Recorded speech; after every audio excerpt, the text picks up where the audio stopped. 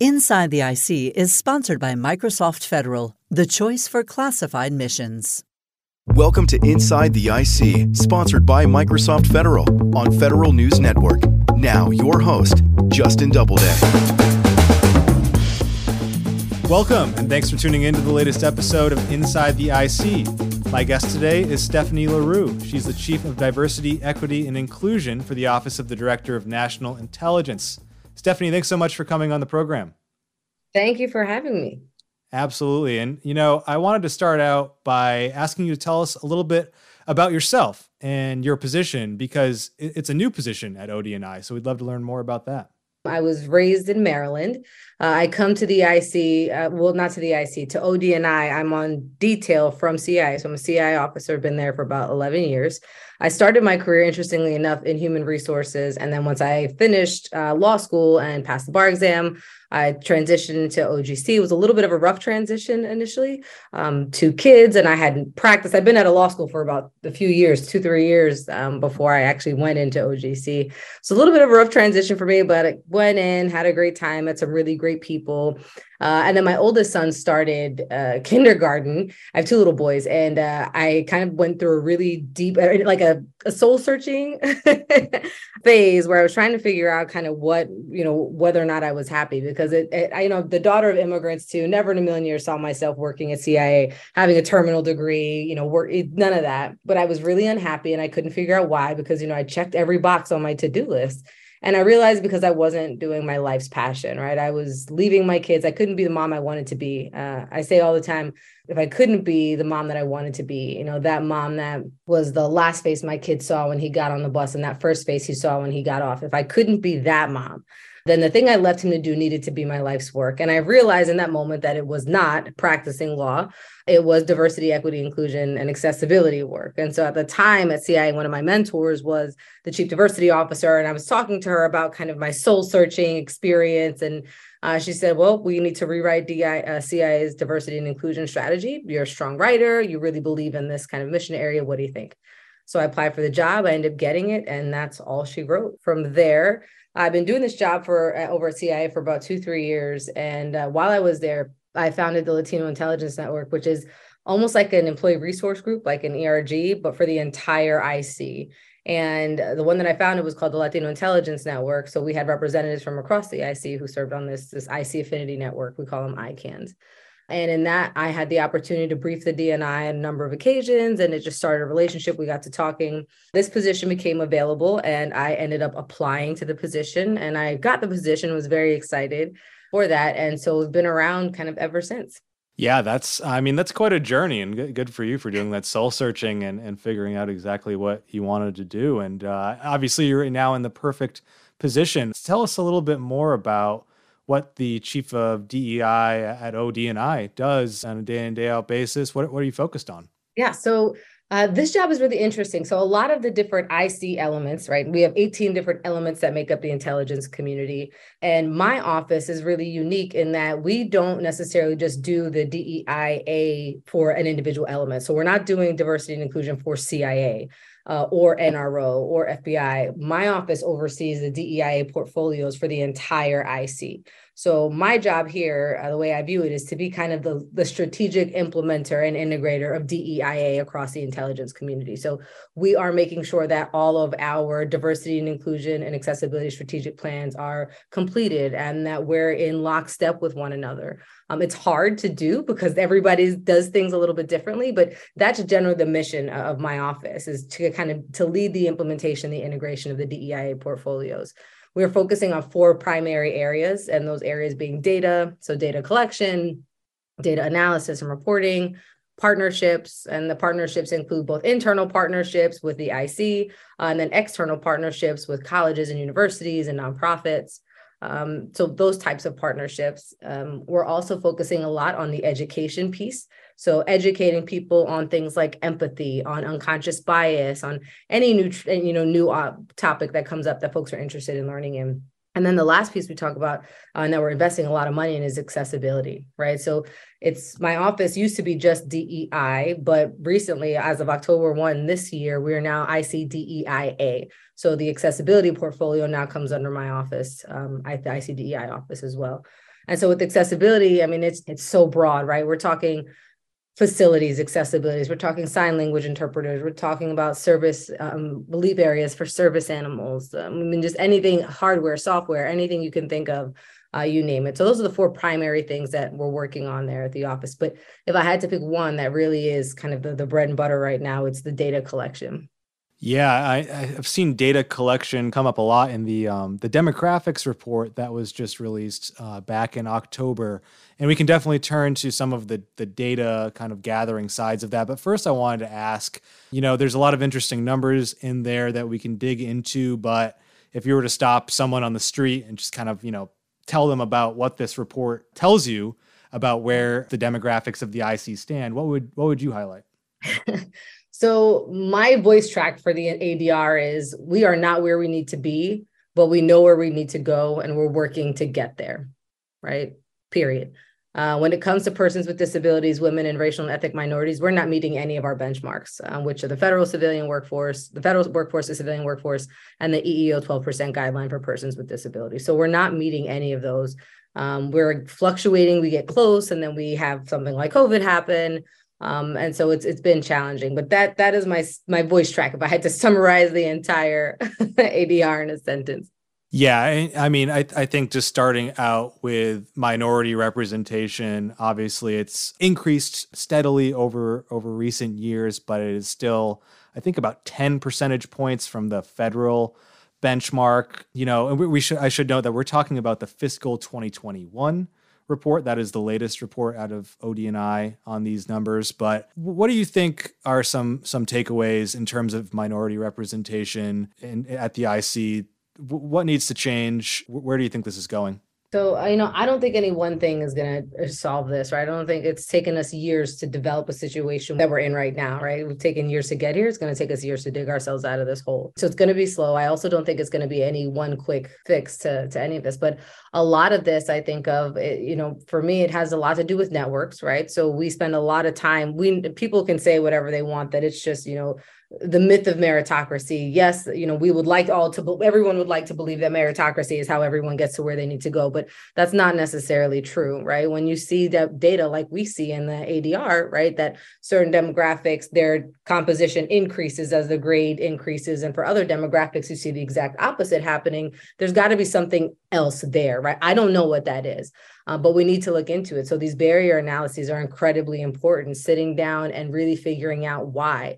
Some people say it could be the networks, right? So racial and ethnic minorities do a really good job traditionally of networking laterally, right, with their peers, but they don't necessarily do a good job of networking above above the chain. And so that could be, we know networking and sponsorships are really important.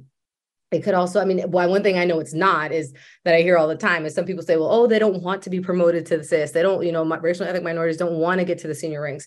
I don't know where that narrative came from, but it could not be less true, right? So from what I am seeing, what I hear, racial and ethnic minorities do aspire to achieve these ranks.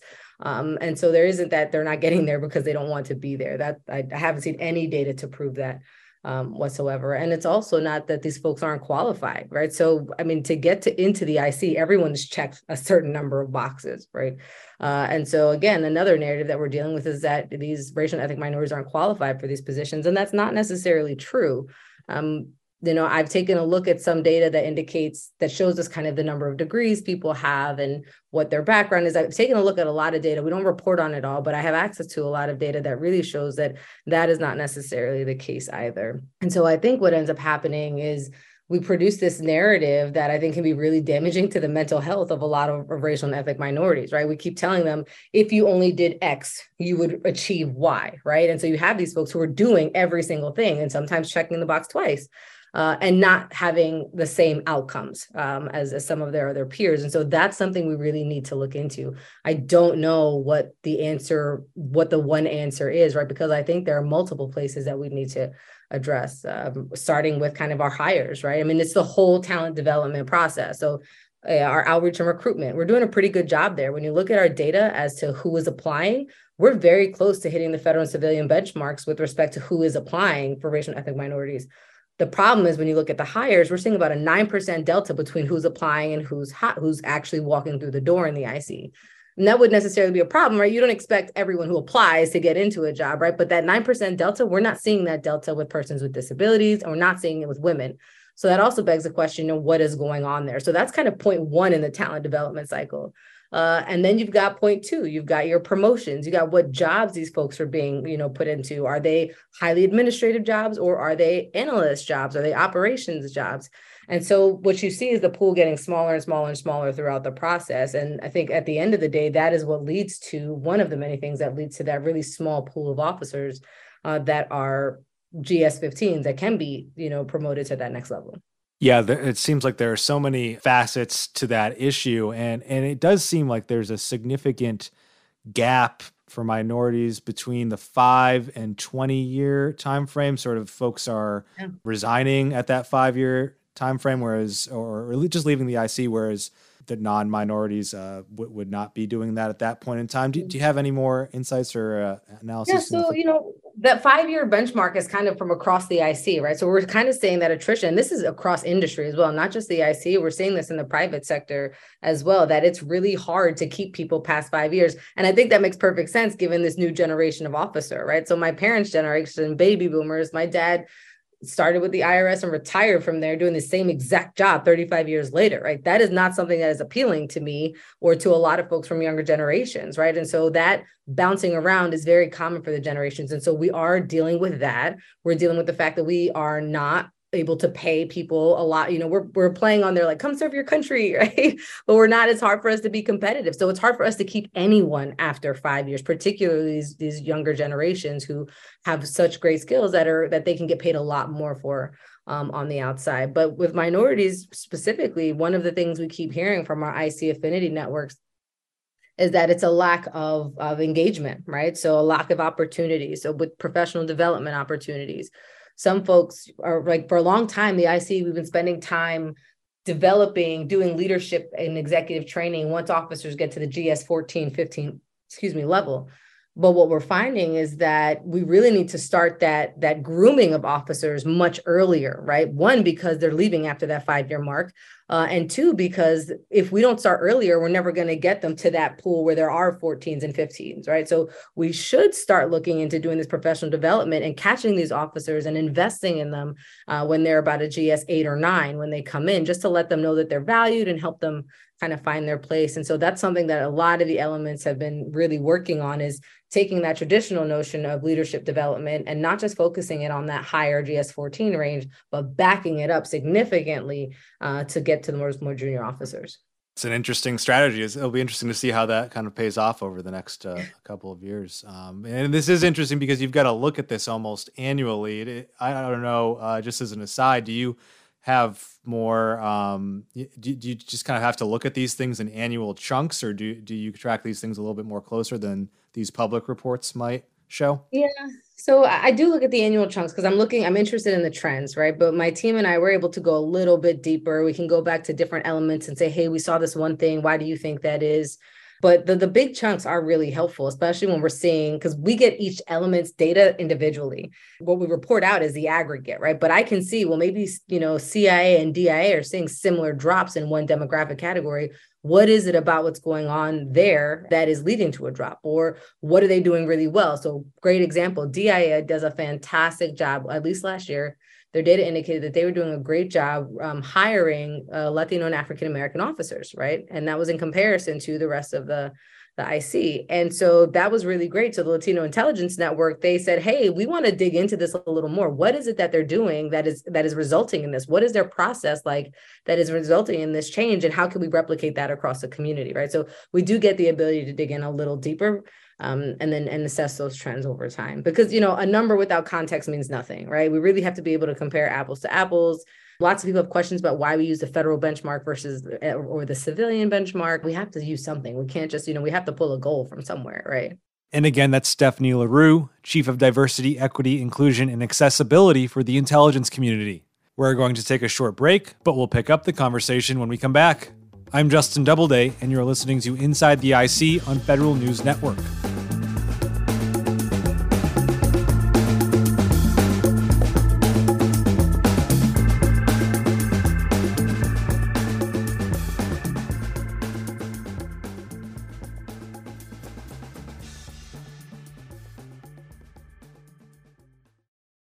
With the broadest range of breakthrough technology solutions, Microsoft Azure for Government is the choice for classified missions. Built for government agencies and their partners, unlock insights, build new capabilities, and empower collaboration in secret and top-secret environments. Microsoft Azure is built for national security missions, combining cloud-native capability with classified networks, hybrid and multi-cloud, to create a developer-friendly platform that is ready anywhere and secure everywhere. Visit MicrosoftFederal.com. That's MicrosoftFederal.com.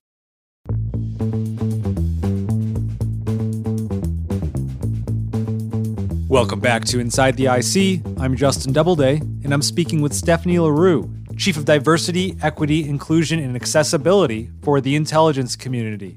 And then I wanted to turn to the numbers on women in the IC. You know, they comprise 39.5% of the IC workforce. And again, the greatest composition of women is at the 1 to 5 or the 20 or more years of service. Do you have any sense of what's going on there in particular? Is it similar issues in terms of just getting people earlier? Yeah, I do think it's a similar issue, right? With the generational, getting folks to want anybody to want to stay after 5 years, right? I think we're going to see that across the board, across all three demographics. And I think that's more of a generational thing than anything else. And right now we can't collect that generational data to help us further understand that. But that would be very helpful. But we're seeing the same thing. We're interested in trying to do a number of additional studies to figure out exactly what's going on with women. We were anticipating kind of a huge drop in composition of women given COVID, but we weren't necessarily seeing the same numbers that the private sector was seeing with respect to kind of women leaving the workforce. And we think that has a lot to do with how flexible the IC became once COVID hit, right? So we were allowing parents to take administrative leave, paid leave if they had to stay home because they had childcare or elder care or they were exposed. I mean, we were letting folks work a variety of different shifts. I mean, I have never seen the IC. I've only been there for 11 years, right? But I have never seen us kind of do such an about face. And I do think that our ability, and we've maintained a lot of those things. Some of those things we couldn't anymore, right? Because we couldn't just, continue to allow folks to take excused absences for COVID at this point. But a lot of the other rules and things that we implemented, those did stay back. And I will say, I think it's done a lot to change the culture of the IC, right? Because now we know that we can pivot this way.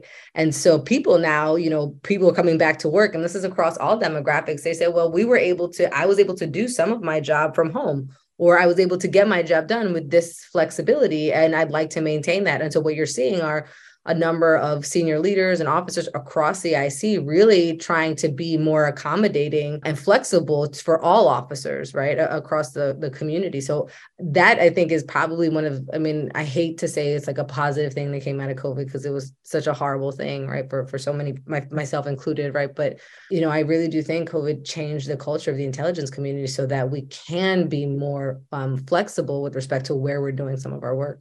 Yeah, I mean, it's a great point. It seems like it's really changed the perspective of work for a number of different sectors. I'm sure the IC more than any others, and it's hard for probably personnel to hear, oh, you actually have to come back to the office full time when they know that maybe they've been able to do their job pretty well on some sort of hybrid basis. One other thing I wanted to just ask about with regard to the number on women in the IC is they continue to be hired at lower grades than men across the IC workforce. Is that kind of the IC federal version of, the pay gap? Yeah, 100%. That's exactly what that is. We just don't call it that. Next year, I'm going to change the language so that we can just call it pay equity, right? And pay gaps so that we're more in line. But it is, right? And I have no idea why that is. Again, I haven't done the deeper analysis to figure out what is behind this piece of data right here. But it is hard for me to conceive of women coming in that much lower in grade than their male counterparts. That is a very interesting point, but it is, and it's something that you see reflected the whole way up, right? So with women, we're seeing that they're coming in at lower grades than men. And with PWDs, we're saying that they are coming in at higher grades than both minorities and women, Right. And so that was interesting, but then when you look at the demographic, a lot of these folks have significant experience in the private sector before they decide to come into the IC. So it makes a little bit of sense. They're probably, at this point, they are more able to manage some of their own needs. They know how to work a system in terms of like helping that system or working with that system to get what it is that they need to do their job as well. So it's really interesting that we're seeing that. But that women, that popped out to us. I remember when we saw that this year, we were like, oh my goodness. It's like, because you hear the anecdotes, right? You hear all the people say, well, like I came in as a 7 and this guy right next to me came in as an 8. But it's so different when you have the data from across the entire intelligence community that shows you, this was not a one-off. Like this might be more of a systemic issue that we have to take a look into. So maybe expect to see a little bit more on maybe why that's happening in next year's version of the report in the future. That's my goal, right? So with the annual demographic report, with the way Congress wants these things is they really, from my understanding, they're just looking for the numbers, right? They want to know where are we, but it's not really the annual demographic report isn't necessarily the why, right? It's not the barrier analysis study. So I think it would be something separate and apart from the annual demographic report, but I do really want to figure out that why. But you know how that goes. We have to get the staffing. We've got to get lots of other folks to look into this more fully, and it's going to be worth it. Got it. All right. I did want to also turn to something that jumped out in the report, and this was a decrease in the percentage of persons with disabilities in the IC workforce. And I know there were some data issues there too. Can you kind of explain what's going on there? Yeah. So first thing with the data issue, so we modernized the way we collect the data with respect to persons with disabilities. We created additional fields for people to put in. We clarified a lot of the fields as well for officers. And so we think that might have actually increased the number of people who identified. And so that there was one data piece there. I was really interested because, like I would have expected the data to show us when we were speaking about women earlier. I was expecting the data to show us that women were leaving the IC, but in fact they weren't. I was expecting our COVID response to actually be better for persons with disabilities because we had now moved to virtual meetings and doing things on the low side more. And that we didn't see that, right? We saw the exact opposite of that with these two demographics, which was really fascinating to me on this end. But I don't know with that demographic. I mean, it's heartbreaking, right? We were so close. We're so close to that guideline. And I will tell you, I think one of the reasons we've been so successful, that is the target that we are the closest to, right, is persons with disabilities. And I really do believe it's because we have that EEO benchmark that like, you're going to get this 12%, this is your benchmark. And they've communicated that across the federal workforce. And you've seen the entire federal government kind of throw their weight behind this and saying, we need to get this done. And so everyone is working to hit that 12%. And so, sometimes with being an attorney, you have to be very careful. There's benchmarks and quotas are illegal, right? Yeah, they are, but benchmarks aren't, right? And we can see that with certain demographics, it really has helped. And so I think we're going to get back to where we need to be with that 12%. But the goal is not just to get to that 12% because that's a floor, right? Like we need to exceed that 12% so that we can reflect the America we serve. And right now we don't with respect to any group. Yeah, and particularly with people with disabilities, are you finding that agencies are taking that seriously? I mean, I know there's always the mission that comes first, and in certain positions it might not be possible to accommodate folks, but are they really going all in on finding ways that they can in situations where it's possible? Yes, I can say that unequivocally. We're not perfect, right? There's a lot of things that we're not doing as well as we can. But with the accessibility, I think our understanding of the accessibility issues is incredibly mature, right? So we now have a senior accessibility officer for the entire IC. And this person right now is responsible for coordinating all of those efforts across the community. There's a community of practice. If you look at a lot of IC elements, they have an accessibility branch-ish of sorts, right? And this is separate and apart from reasonable accommodations. And these folks are looking into cart captioning. We have a sign language operations center, folks who are doing walkthrough of spaces to find out physically whether or not those spaces are actually accessible. We have training that will replicate what it's like to be a low vision or blind officer. It's a virtual reality training, every single day. What is that experience like? And so I will say the IC has a very good understanding of the problems, and they've thrown a lot of resources behind really trying to make sure that we are where we need to be. But this is such a big issue. I mean, we're talking about, even the alarm systems, right? They have to be both, visual and auditory, because you have to make sure both folks can see them. And it's not just, the regular 508 compliance. Again, that's a floor. We need to go above that. But I will say that I mean, that is one thing I can say we have done very, very well is really understand. We've done an IC maturity model for the IT, which is really cool. And it's helped us understand specifically kind of with respect to hardware and software, where we are with accessibility. And it's, we are not where we need to be, but we know where we need to go, right? And we're working toward that. Got it. One thing you mentioned at the top is how data is one big effort underneath your office. And I know that the demographics report mentioned that as well. You're changing how you collect data on DEI&A and technology. I guess it's also helping out a little bit. I know there's a lot of tech out there to help with data gathering and analysis these days. But what are you doing there? What gaps exist and what are you trying to change? Yeah, so I am obsessed with data. Because I feel like there's so much there, right? And so one of the biggest gaps right now, we have a bunch of gaps, right? So we'll start with, we're not collecting on veteran status, not every single element. And that's a huge part of our workforce with very distinct needs, right? So we're not collecting that for every single element. We're not necessarily collecting SOGI metrics, so social, sexual orientation, gender identity metrics, right? And if we were to collect it, we don't necessarily have the trust of all of these IC elements so that they will openly report these things, right? So we have issues not only with, what types of data we're collecting, right? We want to collect that type of data, but we also have other gaps in terms of who is reporting what and how. So each element, there is no authoritative HR data source, right? Everybody collects data in their own HR database and they report it their own way. And so we have to streamline that, right? Because if you look at the ADR, you'll notice that not every graph and statistic you see includes all 18 elements. There'll be a caveat there that says, well, this includes X number of the 18 elements, and this includes X number, because we don't get all the answers from all of the people from all of the elements. And so that makes the analysis a lot harder to do as well. So we're really trying to clean all of that up. But the more exciting piece of the data that I'm excited about is that we are really moving to start doing intersectional data analysis, right? Because every single one of us knows that you are not just one part of your identity. And I think that's incredibly important. So if you were to look at our numbers for women who are in the assist positions or who are in the senior ranks, the number looks pretty good in comparison to their composition, right? Like we're super close.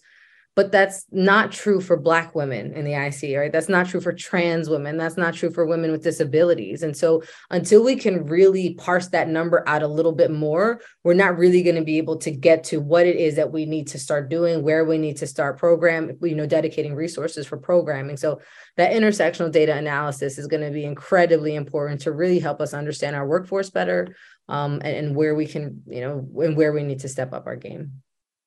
Yeah, it seems really important to have, all that context, as you mentioned. One piece of data without context is not particularly useful.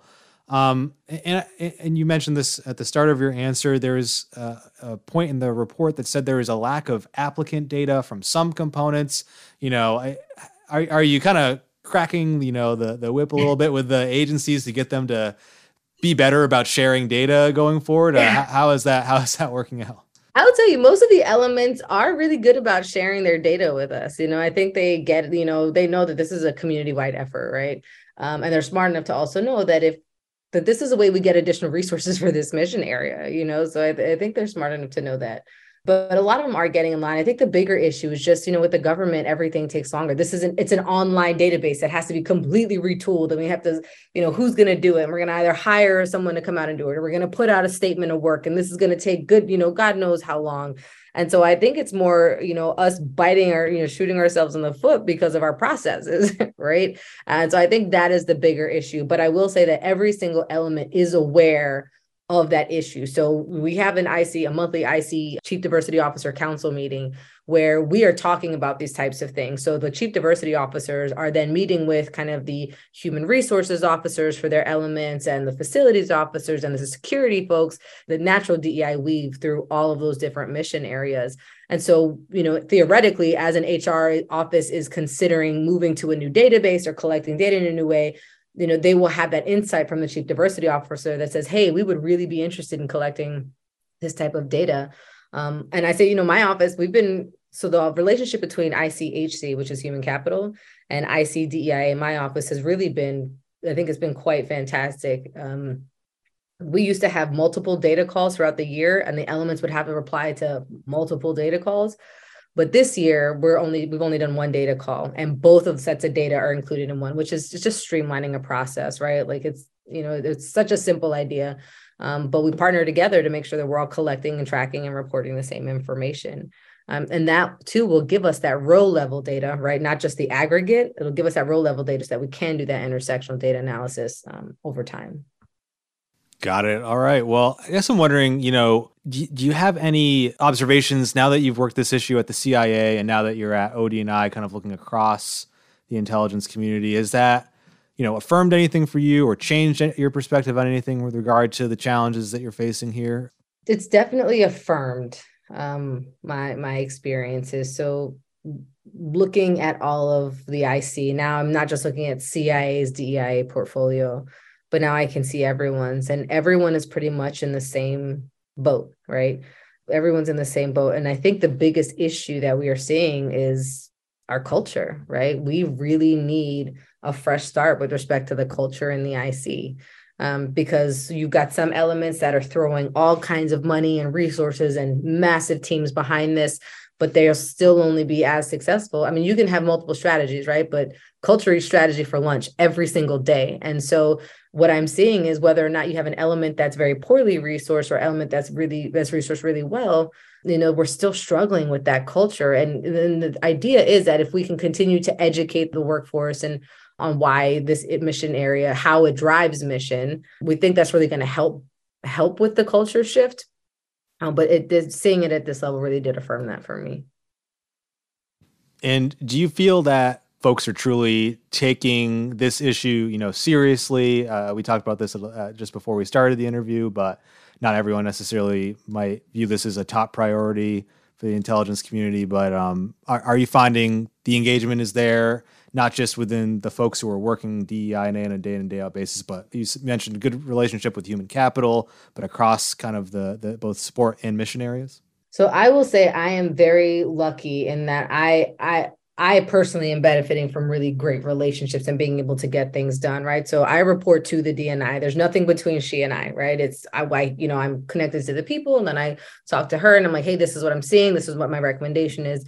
And that's been really great. And I will say that there are a number of other directors across the IC who are just as passionate as the DNI about this area, about DEI&A, right? They're just as passionate. I think a lot of folks don't necessarily know how to take that to the next level, right? They're looking for someone to operationalize this for them because this is not their mission area, right? These people are brilliant in some other, topic. And that's what they're there to do. They're not there to know this, but it's made it harder because our chief diversity officers, for a lot of them, even myself, I didn't have any experience being a chief diversity officer before serving in this, where I was doing strategy, but we don't hire for this from the outside. The federal government does not have a job series for diversity and inclusion practitioners. And so what you're getting are people who are very good in other areas and then bringing that talent to DEI, but there's still a learning curve. And so what you're seeing is that there's this massive variance in the expertise and approach to DEI&A work from across the community, right? And so I think a lot of these directors are probably looking for ways to operationalize it, but don't necessarily know how. Or they might have a chief diversity officer who might not necessarily know the how, right? Or exactly what they can do. But there is also still a lot of opposition. Some people just still don't get that this is mission. They don't understand that if we don't get this right, we could end up paying the ultimate price. And, so they still don't understand that. And so we're really trying to get folks to understand that this is not something separate and apart from mission. This is not a side hustle, right? This is, if we don't get this right, we're not doing our jobs, right? Because we're here to promote national security, right? To protect the American people and inform policymakers with objective analysis.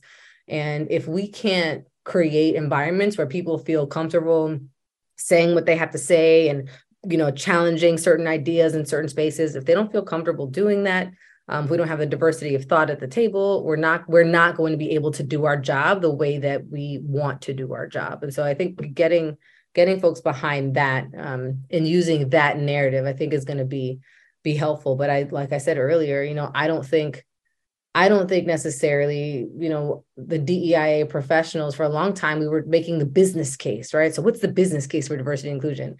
And I'll tell you, nothing pisses me off more than having to hear that, right? So I shouldn't have to give you a business case for treating me with decency and respect, right? I shouldn't have to give you that. And so I don't think that was the right approach, right? So I think the right approach here is to show people how this is mission, right? Show people how, a lot of folks are doing this every day and they don't even know it, right? I had a guy in operations and he was like, I don't have time for this DEI crap. Like, I'm working mission.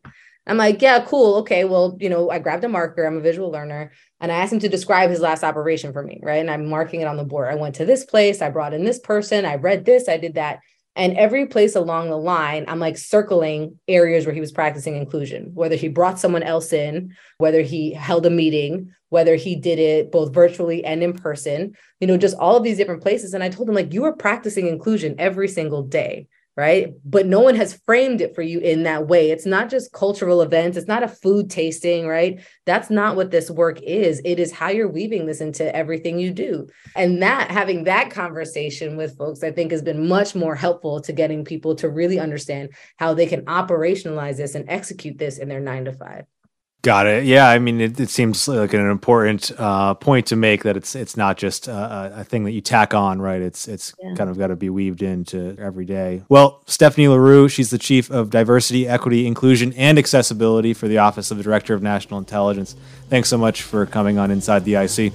Absolutely. Thank you for having me. Thanks for listening to Inside the IC, sponsored by Microsoft Federal. You can listen to this episode and past episodes anytime in your podcast feed. Search for Inside the IC on Podcast One, iTunes, or wherever you get your shows.